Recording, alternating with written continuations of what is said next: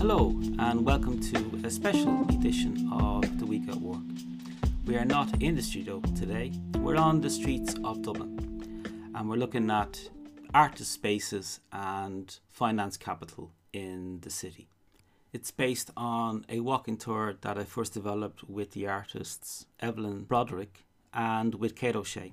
And we found that there's something about the actual physical buildings and looking at those buildings and then talking about those buildings in front of them that helps to try to explain something as abstract as flows of capital through the city and how artists are caught up in all of this.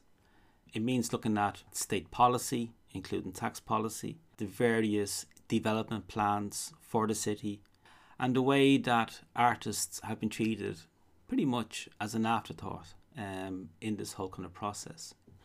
So we thought that we'd try and capture that today by taping ourselves on a tour itself. So it's myself and Aubrey Robinson, and we start at Buckingham Street and we go to Smithfield. So yeah, that's the show.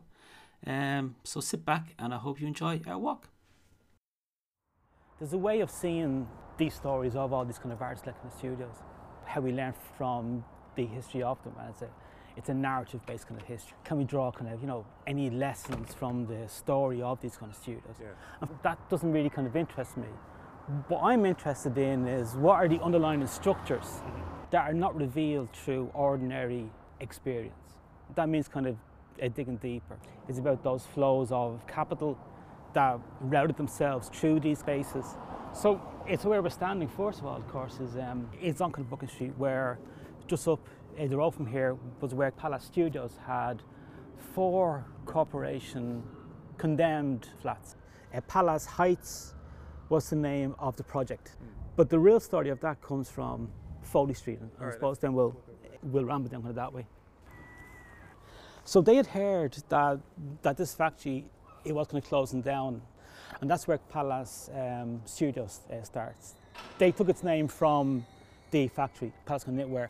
So who was it originally? Who are you talking about? It was Brian Duggan and Mark Cullen. They opened up in 1996, but in 1997 in March, planning permission is put in for number 14 up to number 21. Okay, so it's the 2 parts of the block.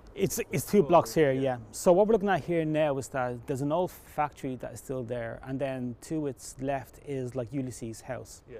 And that was number 14 to 17. Yeah. And then 17 to like 21. That's the part that is still here. So in 2001, their lease was up, there was planning permission in, and they decided to kind of move on. That's where they ended up eventually in Pallas Heights. So if you have this building now, if that's got planning permission for an apartment hotel, which is what it has at the moment for 91 apartment hotel kind of units, yeah, you can get a loan based on the value of this, because its collateral is not a disused kind of factory. Its collateral is a 91 apart hotel in Dublin. So there's part of the game that's going on here as well. So when we see empty spaces or seemingly kind of vacant buildings, they're still being used, but it's been used in an abstract way in terms of capital, in terms of flows of like capital, and been able to borrow on the back of that kind of planning permission. Even if it's never built, it still has value once it gets kind of planning permission. It's in an area where it was being used for something, and now it is being used, but it's been used in terms of an abstract kind of monetary kind of flows of capital kind of way. It's not being used for what we see here. But like, you've taken some photographs of this. I mean, like, what's your kind of thoughts on it? I just find it mad that this is allowed to. I mean, as you say, it has a use. It has a purpose in terms of collateral, but yeah, I mean, it's insane that this would be sitting here in the middle of a city and allowed to be in ruin. There's a myth out there that's used that artists kind of gentrify kind of areas. Yeah. They don't. The plans are already in place, yeah, and they're just in a gap.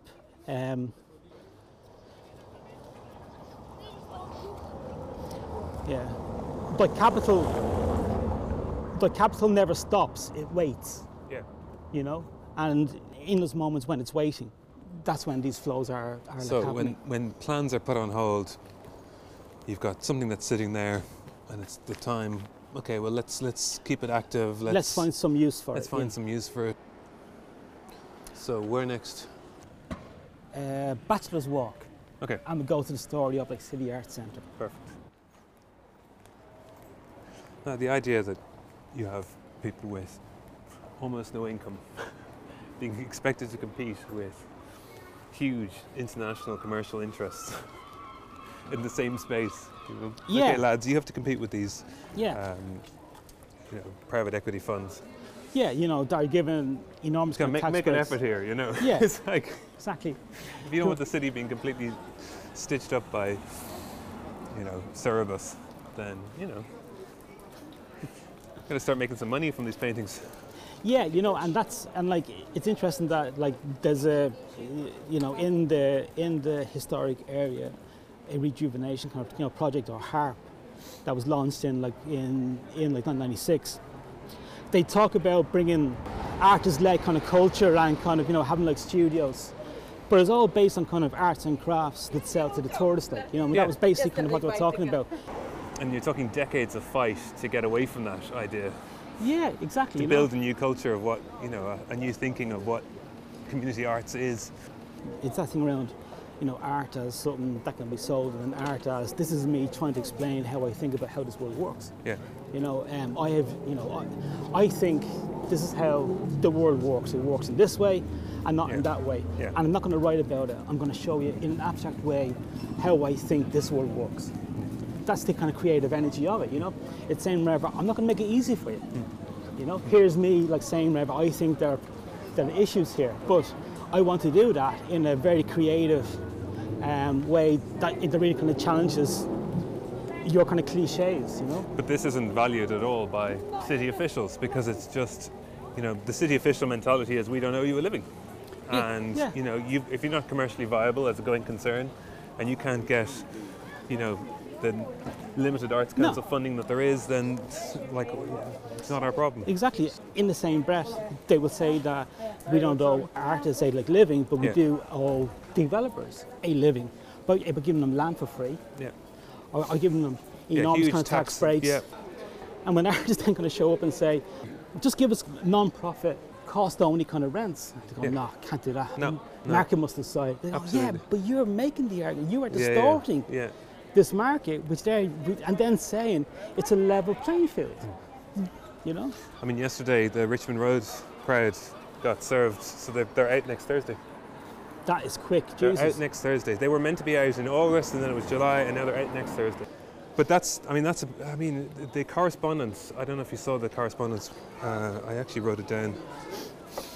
So the Assistant Chief Executive of the Council, Richard Shakespeare, so in correspondence to them, he wrote, "The fact that you find yourself in an unacceptable position where you have to find alternative accommodation and potentially go through an open and transparent process to gain access to City Council property is your issue, not the City Council's.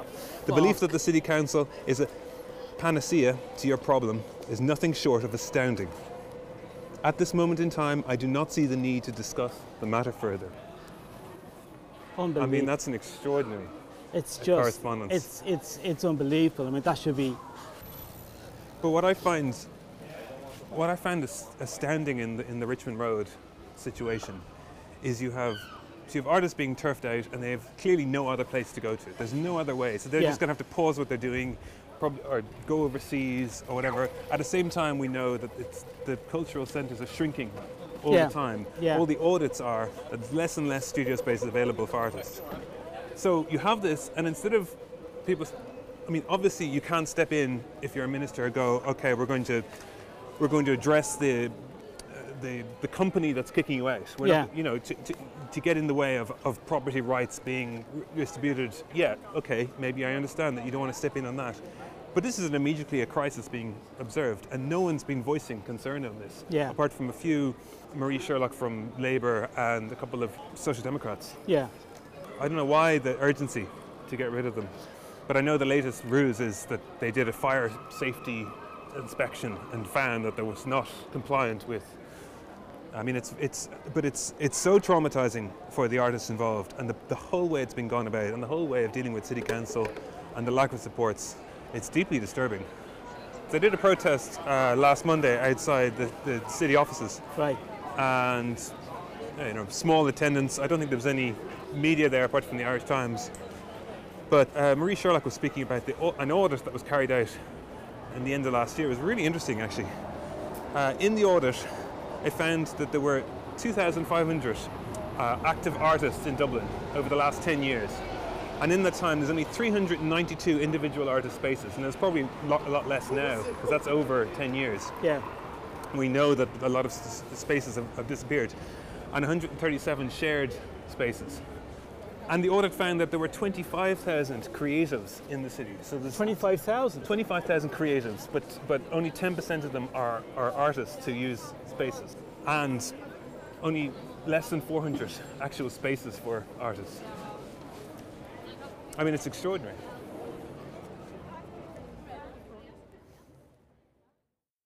So this is 15 Bachelor's Walk. So this is what they bought after they sold. They sold, yeah. So City Arts Centre was unusual in that in the 1980s they actually bought their own building. From my reading up on it, City Arts was the lifeblood of community arts in Dublin in the 80s and 90s. Yeah. I mean, the absolute lifeblood. This was the key driving force of a kind of a left-wing, quite protest-led community arts movement. There seemed to be trouble afoot at around 2000. I mean, it seemed to be that there was issues around paying people. There was, yeah. I mean, like it's a couple of key people left. Yeah. And but he had this asset, which was the building. Like the main person who's brought in is Declan McGonigal, who had come from the Museum of kind of Modern Art, who came from that gig to this one. And they commissioned a report on the future of community arts, as they called it. And at the time, by McGonigal, he's writing theoretical kind of pieces about, do artists need space after all? Which was quite handy because his idea was to sell the space which they had. The money gets spent in various ways. One was on more kind of commissioned kind of reports on their future, and then it gets spent on buying this building here, which is 15 Bachelor's Walk. Yeah, the City Arts Centre. It's applying for grants to the Arts Council, and the Arts Council is saying, "But you're not making anything. You don't produce anything. All you're doing is just reports." So naturally, the Arts Council says, "No, we can't give you kind of any funding," and that's really that's the kind of final kind of nail or coffin in it. For a while, NAMA or the state owned the City Arts building that's down on the quays. And in 2015, those loans are sold off to a kind of multinational who's now kind of using it to develop office blocks there. And it's in the High Courts now, this big... It's in the High so Courts, it's kind of, yeah. So the City Arts lives on, it's just caught up in legal... It is, and quandary. It's interesting in that, it also dates, it stops being used at the same time as Pallas Studios.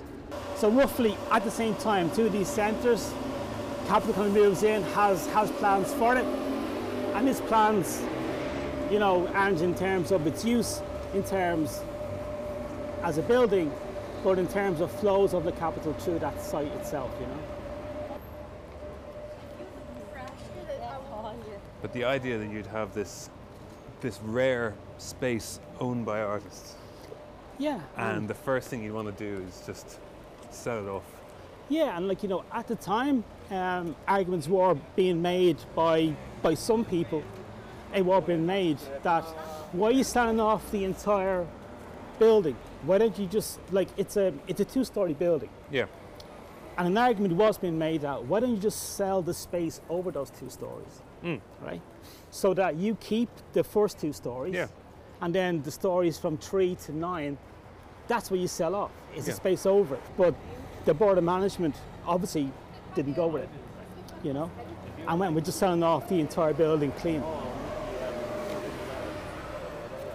There was kind of creative people there who had created kind of solutions to this issue, But there does seem to have been a groundswell change, with Celtic Tiger era of this neoliberal arts.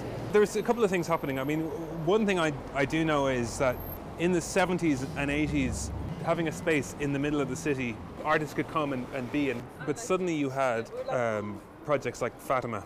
You had more community-based spaces. So it was actually a change in, where art spaces needed to be used. I know that that's one of the arguments I've read about the changing nature. So it's not just simply that you had a thriving community art scene and then it stopped because of a new mentality or funding model. It was just that a lot of the people who might have been working on a kind of a city arts thing were then moving to more site-specific community arts engagement. That it couldn't justify. There wasn't the justification anymore for the thing that was very much needed before. At its most radical, the City Arts Centre was talking about housing. It was talking about kind of corruption. Yeah. It was putting on plays and exhibitions. Well, it was active in Wood Quay and in that protest and all sorts. No. So it was very the city struggles and protests. It would have been a creative wing of that. And several people who are involved in city arts, I know, have went on to be very key to regeneration projects like in Fatima. As well as saying that, it's clear that the likes of Declan McGonigal came with a different vision for the arts. Oh yeah. I mean, he's quoted as being, that maybe art's about reaching the middle classes in a different way. Maybe arts needs to, it was a different approach. Yeah. So now we're across from what's now kind of Morrison Hotel, and this was the site of the Ormond Multi-Media Centre in the mid-1990s. In 1996, the kind of City Council writes a plan for this area called the Historic Area Rejuvenation Plan, or HARP. But talks about Ormond Quay and the Ormond kind of Multimedia Centre, and says that we know that we have a certain obligation to artists in the city and to the artistic life of the city to try and kind of cater for that. But the Ormond kind of Multimedia Centre, that's going to do that for us. And less than a year later after that, there is an announcement that the building is to be knocked down and a hotel is to be built on it. That's incredible. If you look back to Pallas kind of Studios, what's being built on that now is an apart hotel. You have the Ormond kind of Multimedia Centre, that was knocked down and a hotel coming in its place. And then down in Smithfield, and when we get down there, we can see more and more that the plan that HARP had for the area is the one that played out, which is basically more tourists, more hotels, and tour buses and hotels, and that was pretty much it. So again, just going back to that construction thing, if you look at it from personal kind of experience, it seems like it's just this unfortunate coincidence that all these areas have been turned into kind of hotels. But no, the plans are there. But your point before was, the point you were making earlier was that it's not like you have all these artist spaces and other kind of ongoing concerns, these needs of the city, and then you have these commercial interests just kind of trying to get in there. Yeah. This is Dublin City Council actually actively making plans. Yeah, it would be impossible if it didn't have the backing of the council and of the various kind of departments. And because it's via tax base, it seems abstract. But we're losing billions every year in tax funding that's going into this type of kind of activity, instead of into very strong kind of socially cohesive activity. The sense I get from a lot of people from their own experiences, this is a city that doesn't like its citizens very much. And you can see how people feel that way. The citizens are like those little pieces of shrubbery that kind of sprout up in the cracks in buildings, you know what I mean? And this is us as the citizens of the state trying to have some presence in this soulless concrete mess which they've created. Hey, green man. But now approaching Smithfield and the cobblestone, the uproar around the demolition of cobblestone, it's kind of, that really hit a nerve, clearly. But I'm also thinking about it in terms of, people see the cultural value of these, well, particularly a pub like Cobblestone with its musical heritage and everything, but it alarms me that there isn't the same feeling at all for artists.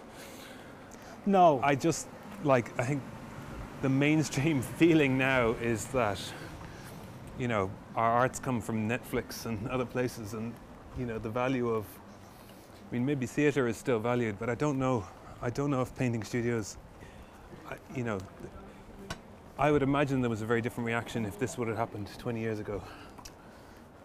Or I fear that that it's harder to get people to fight this.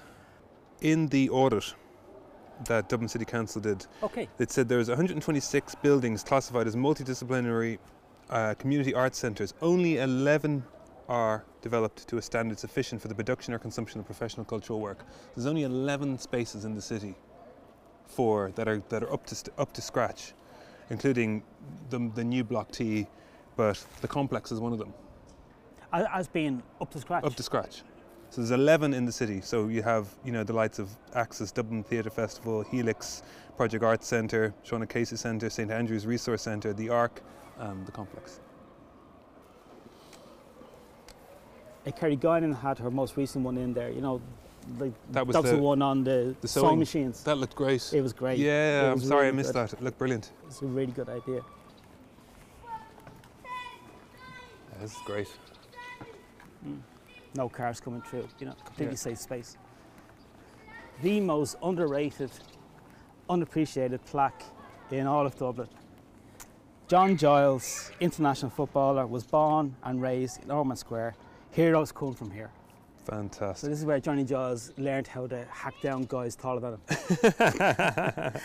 So there you go. so this is where it was. I fucking love that plaque. This is Illick Ormond Square. Heroes come from here is such a beautiful turn of phrase. Heroes come from here. It's great.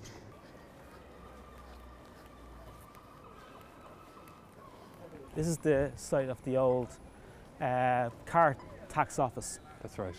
It's now a hotel as well. But previous to this was the site of the pub that was owned by Dan Donnelly, the heavyweight champion of the world. No way. There was a plaque to him on the old motor tax office, and somebody hoofed it when it was somebody local has it hanging up in their jacks or something. But it was taken anyway. It's gas, like this walk gets shorter and shorter each time. Yeah. So it's gas, isn't it? So we're approaching Smithfield. Tell us the story about Linders. They're like the Northumberlands in like Henry IV. These are the real kind of power brokers in terms of this area. Linders were, and still are, car dealers. They started off as a car dealership in this area in like 1940 and became known as Linders of Smithfield. But in the 1980s, they started buying up land all around here. They seem to have gotten the kind of property bug then, and they start going into kind of partnerships with other developers from the mid to late 1990s onwards. Unusual for Dublin-based kind of developers, they do not end up in NAMA. They don't. Some of their partners do. So in the mid 2000s, they submit plans for kind of Smithfield kind of chambers. And also they bought up Tully's Tiles. Yeah. That was next to it. That's now on the corner there as well. So when they got those two buildings, they had that entire block and they put in planning permission for that. They were granted it first, then some of the locals put in planning objections. They were still being heard when the crash happened. Just as we're walking by, there's another stag party kind of walking by, because this is now the cultural centre now of Dublin, and this is a residential area. There are houses, there are family homes on the square, and it's just turned into a piss park for Brits.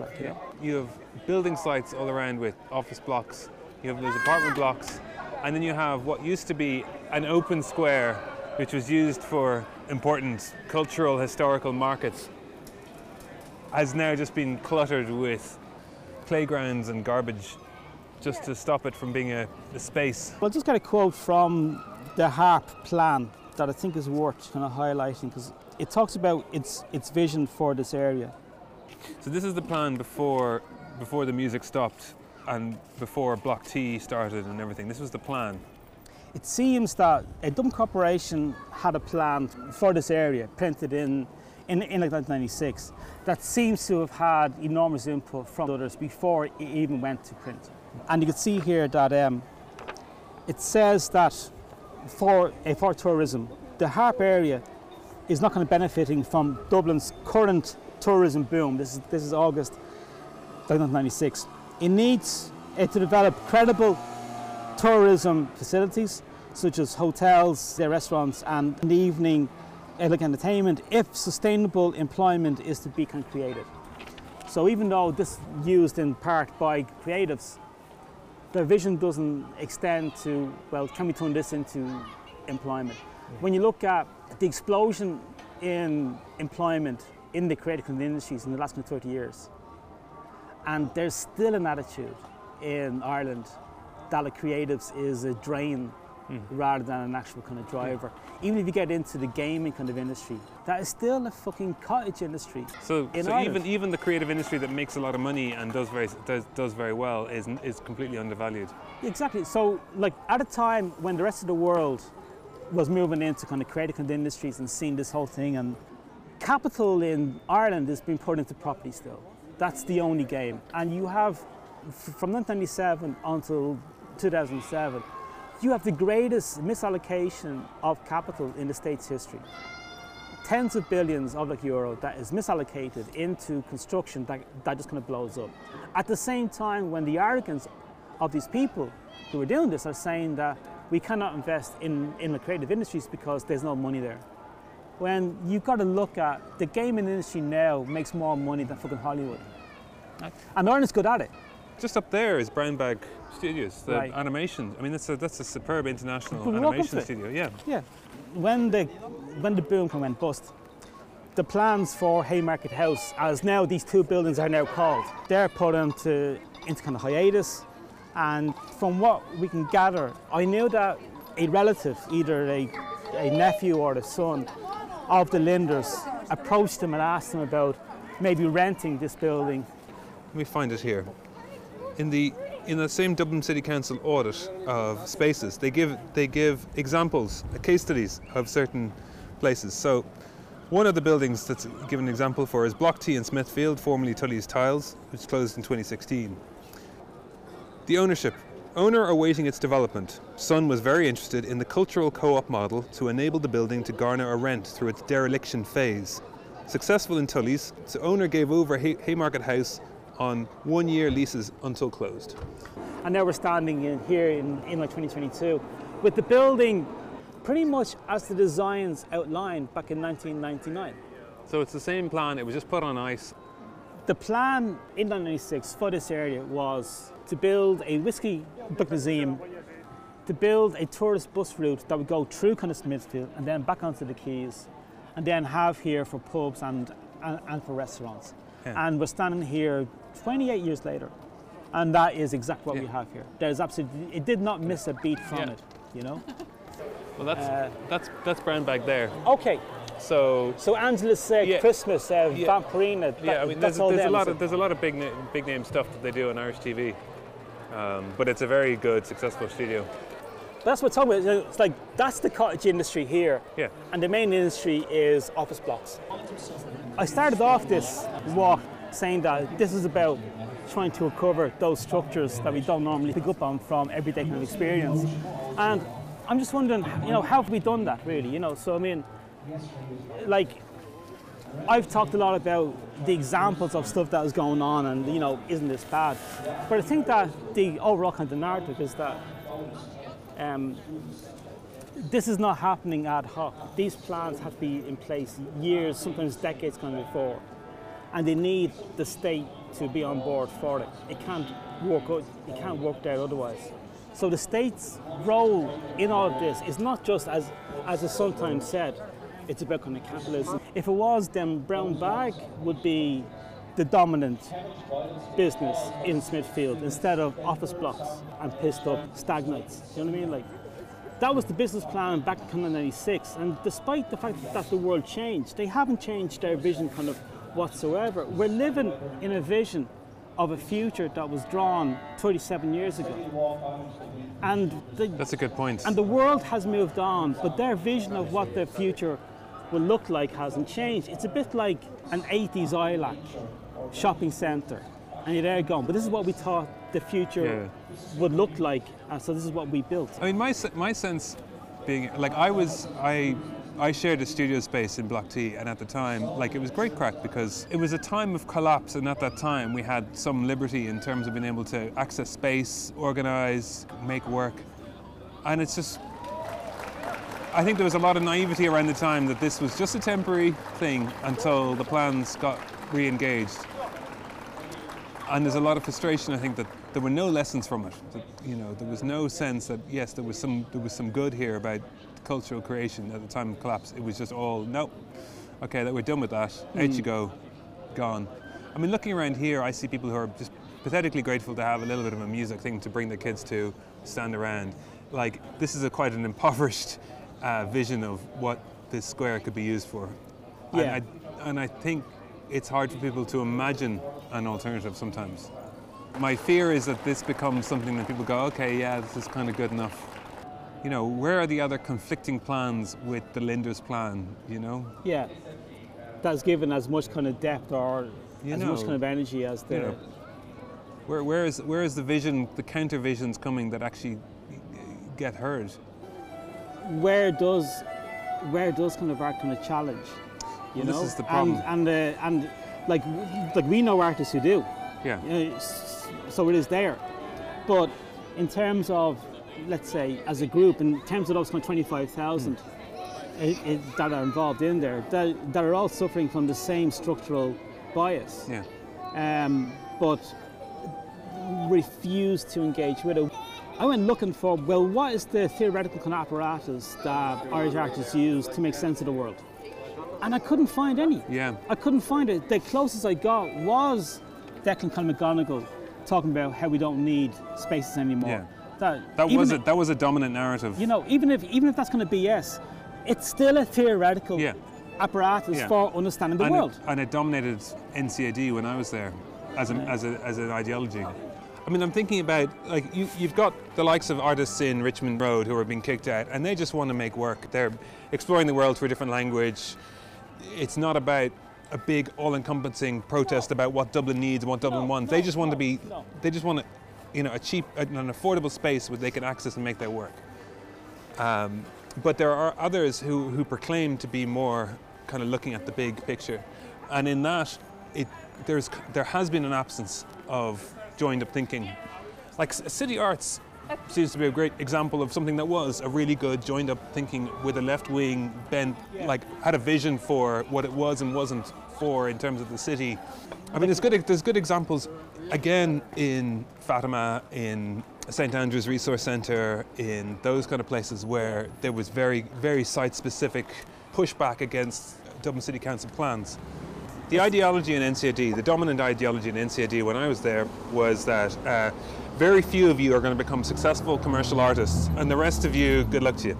I was looking up City Arts Centre, right, and one of the main people behind it was Sandy Fitzgerald, right, and here's a quote from Sandy Fitzgerald. "The theory and philosophy began to develop that art couldn't maintain a separatedness from society and the world at large." So they've got more involved in protest and in a social cultural space, in rise of feminism and equality, you know, that there had to be an engagement, that artists had a kind of, were part of the world at large. Yeah. So, and from a community, that's not all art, but from a community arts perspective, that became a strong philosophy of the City Arts Centre. Then we get to McGonigal at the point where he is stepping in around 2000, 2001. This is quotes from the Irish Times. "Some of the most deprived people culturally in our society are the middle class. One of the jobs can be in the future to empower the middle class. Society is crying out for a civil culture. A civil culture means belonging to citizens. Whether they make it an experience or not, we're all in it." So there's a change there. And I recognize that philosophy somewhere in the philosophy of NCAD when I was there. So when we talk about why the Dublin arts scene has a responsibility of some degree. And yeah, it's about like if we're talking about kind of artists like in the studios, that it means kind of engaging with those kind of structural dynamics that we've been trying to kind of uncover just today. And there are again, we have Praxis, which is the artist-led kind of union now. Yeah. Now, whether it turns into something more radical or not, that's another thing. But it has the potential to start dealing with the idea around planning law is important to artists. This is about how does a city work? Yeah. What's the dynamics of any kind of cultural city? And you got to have a part of that where, you know, where there's space for people to film themselves trying to walk down steps on their hands and falling over, and then putting that up. You know? At its core is this idea that there have to be a certain amount of allocated artist studios in the city, and that I don't think that penny hasn't seemed to drop to the city council officials, that you actually have to have a certain number of spaces, and it's certainly not 390. There needs to be around kind of 1,200 spaces for artists in the city. So and there's 390 at the moment. So, you know, so there's a huge kind of shortfall. The city loves transients when it comes to arts. It will give money to transients. It won't build for kind of infrastructure. What's the name of the studio again that's here? Brown Bag. So it goes back to, there was no vision for something like Brown Bag in 1996 for this area. It was all like, we'll get t-shirts to sell in carols, right? Yeah. That was the idea of art. That's where, that's how the future has kind of turned out. And they're still building the same vision of what Dublin should be. That is actually 30 years out of date. It's from Dublin 30 years ago. And that's what we have here today. There's a story to be told about OPW. Oh my God. It has to be. Let me tell you. That idea, that's a great idea. It just kind of really dawned on me when you're talking about it, just that these are old plans coming to fruition that are completely outdated. Completely outdated. It's a vision of... It's incredible. Not just Dublin City, but of any city. It's a vision of... What is it, 1996 again? 1996. So it's 1996 Dublin now coming to fruition in a completely different world. Yeah. It's like, incredible. You know, it's an anachronism waking up. It's, you know, it's incredible. It's Austin Powers, you know, showing off, going, okay, baby, where am I? This is 2022. Let's build office blocks. What? You know, we'll build office blocks and charge them $1 million for it. That's it. It's fucking. It's a 1990s fucking Austin Powers. A Dublin, not only that, a Dublin Austin Powers. Waking up. I love that. That's a fucking hilarious. Hell. Okay, baby. Yeah. Office blocks. So I meant to say that, by the way, the City Arts Building, it's Colony Capital were the ones that got it off the NAMA. Okay. Right. So Colony Capital, the big private equity fund, the big vulture fund. So Colony Capital, right? One of the reasons it's being held up in the courts is because Paddy Kelly, or one of the lads, has been making claims. He was looking for more correspondence from them because his claim was that they were using it for a tax squeeze. They were holding on to it purely for a tax squeeze. They were able to write down their, they were able to use the valuation, they were able to fluctuate the valuation in order to write down tax. Going back to a point around kind of, you know, kind of Foley Street again. Yeah, it's incredible. You know, just what these spaces are used for. Yeah. You know. So this building that's like, which had a fire in 2011, which is just kind of like this derelict eyesore, is being used by a vulture fund to write down its tax obligations. I mean, it's got everything. It's one of the big 6 or 7 of the private equity funds that moved in and swooped in to buy up NAMA portfolios. Colony's interest in the property came via its acquisition of 455 million in 2017 of NAMA's 1.5 billion Project Tolka loan book. The transaction saw Colony take control of loans mainly linked to developers Paddy Kelly and the late John Flynn and the McCormick family, who controls the property investment vehicle Allianz. So they were the ones who were trying to, who purchased it for... bought it in 2007. That's right. Yeah, okay. And they used an Anglo loan, and it was the Anglo loan that fucked them, as it always is. Yeah. So yeah, I keep going back to that thing around that kind of structural thing. Is that, like, this is about kind of artists, that kind of studios, but it's also about flows of capital, and that it's a good way of exploring it, because by necessity, that's where artist studios end up. Yeah. They end up in those moments where the capital is in hiatus, where it's caught between that moment where it's made the plan and is waiting for the investment money. Yeah. And that takes years. And in that space, the artists kind of move in, and then they get blamed. They get blamed for being kind of fucked over. You know what I mean? Well, we've both been interested in the physical geography of capital. You know, the physical nature of it, not just the theoretical or the others, like the buildings, the thing, and it's a perfect way for that to be seen. It brings them all together, you know, and